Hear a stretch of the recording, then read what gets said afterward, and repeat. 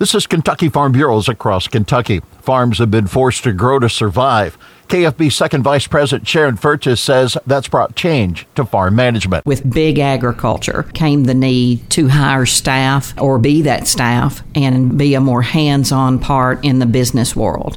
And that's the role that I started to assume on our own farm. And even moving forward now, another generation, they really work hand in hand. It's much more of a partnership. Furches says women's role in Farm Bureau has changed and it's spurring growth. There are a lot of county boards that really women came to board meetings, but they almost came just to serve the cookies after the meeting. That has its place, but that's not who all of us are. And we certainly can sit at the main table and bring a lot of leadership skills and bring a lot of new ideas. Farm women play an integral part of the success of Kentucky agriculture. This is Across Kentucky.